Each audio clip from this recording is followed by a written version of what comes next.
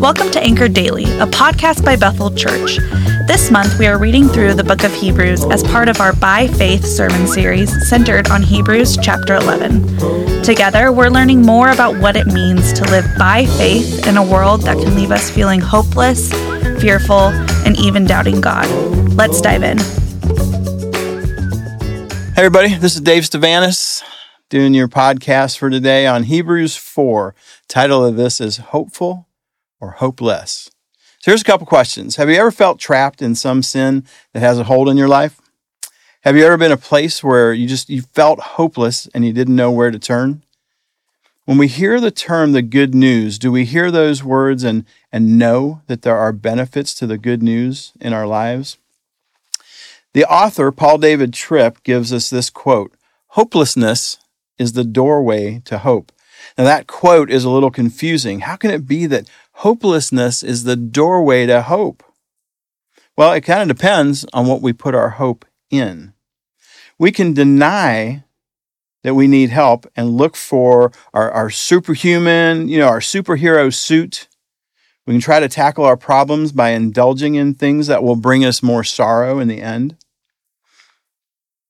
We can just live with the grief, or we can recognize that Jesus Christ became our high priest to shatter that despair with hope and to humble that Superman or Superwoman and to rescue us. We all need to get to the point where we give up on ourselves and get excited about the hope that is ours in Christ. And at the end of the day, we, or maybe it's just me, we tend to think that we are more godly than we really are. The problem is that when we attribute too much to ourselves, we devalue God's grace, and our hope is in our abilities and our strengths and not in Him. See, our hope should be in the source and the very means of that hope and in Jesus Christ. So here are 3 reasons why our hope should be in Jesus. Number 1, we have hope because of the position of Jesus. Verse 14 says, "Since we have a great high priest who has passed through the heavens, Jesus, the Son of God, let us hold fast our confession."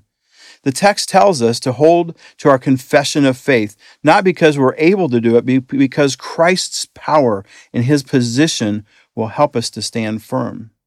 We can't trust in our ability to work up faith in ourselves, but we can have hope through God's grace, which is His gift.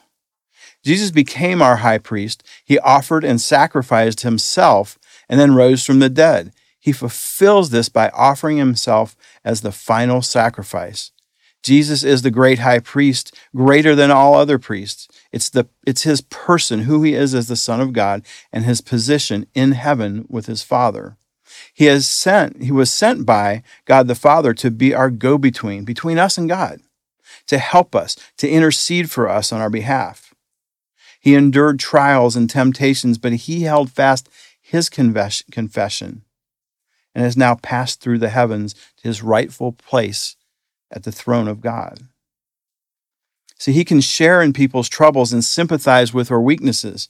In Him, we have a powerful incentive, a reason to hope, to persevere in faith and obedience. Jesus is the one that we should look to for strength in our trials and temptations, to hold fast that confession and resist temptation and not fall back.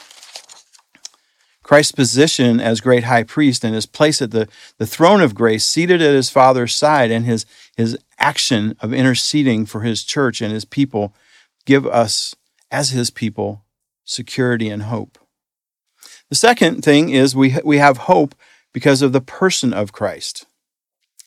Verse 15 says, "For we do not have a high priest who is unable to sympathize with our weaknesses, but one who in every respect has been tempted as we are, yet without sin." Though Christ is now highly exalted, it would be a mistake to think that our great high priest is far removed from our human experience. He's far from being a Savior who knows nothing about the human condition. Jesus can sympathize with us in all of our weaknesses. Jesus can sympathize with those weaknesses because he lived as a human being and experienced the things that we experienced. According to John Owen, Christ's sympathy with us means three things. First, it means that he's concerned for us. Second, it means that he can relieve our suffering. And third, it means that he can experience what we feel emotionally, as long as our emotions are not sinful.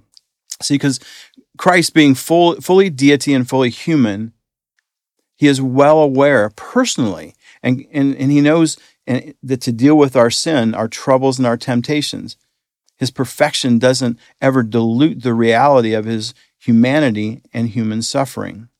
It gives him the full ability to sympathize with us in all ways. He endured every form of testing that mankind can endure without any weakening of his faith in God or any relaxation of his obedience to him.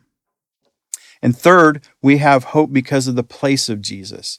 Verse 16 says, "Let us then with confidence draw near to the throne of grace, that we may receive mercy and find grace to help in the time of need." The author of Hebrews makes an airtight case for the superiority of Christ as our great high priest. Jesus is ascending into the heavens in verse 14, and his sympathy with what we experience in verse 15 are the grounds for his superiority. We can never think that Christ's superiority should make us too afraid to come near to his throne.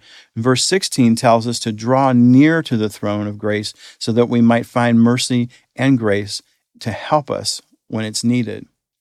Now, we may be tempted to return to our old ways of life, or to the seriousness of our sin might cause us to shrink back from Christ. But if we stray from Christ, it may appear that we never really knew him. We can't let our sin make us stay away from Christ. Instead, it should make us draw near to his throne. See, Christ has made this bridge to God for us through his death on the cross. We don't have a high priest to sacrifice animals for us anymore. We can go right to God ourselves if we truly know Jesus. Not only can we draw near to Christ, we can draw near to him in confidence. Now, that doesn't mean that we should become arrogantly demanding forgiveness as a right. We draw near in confidence, not because of our own rights, because of the person and the place of Christ. We're confident because God, who is not obligated to redeem us, promises to forgive us when we submit to Christ. Drawing near to him in confidence means we firmly believe in God's promise of grace in Christ.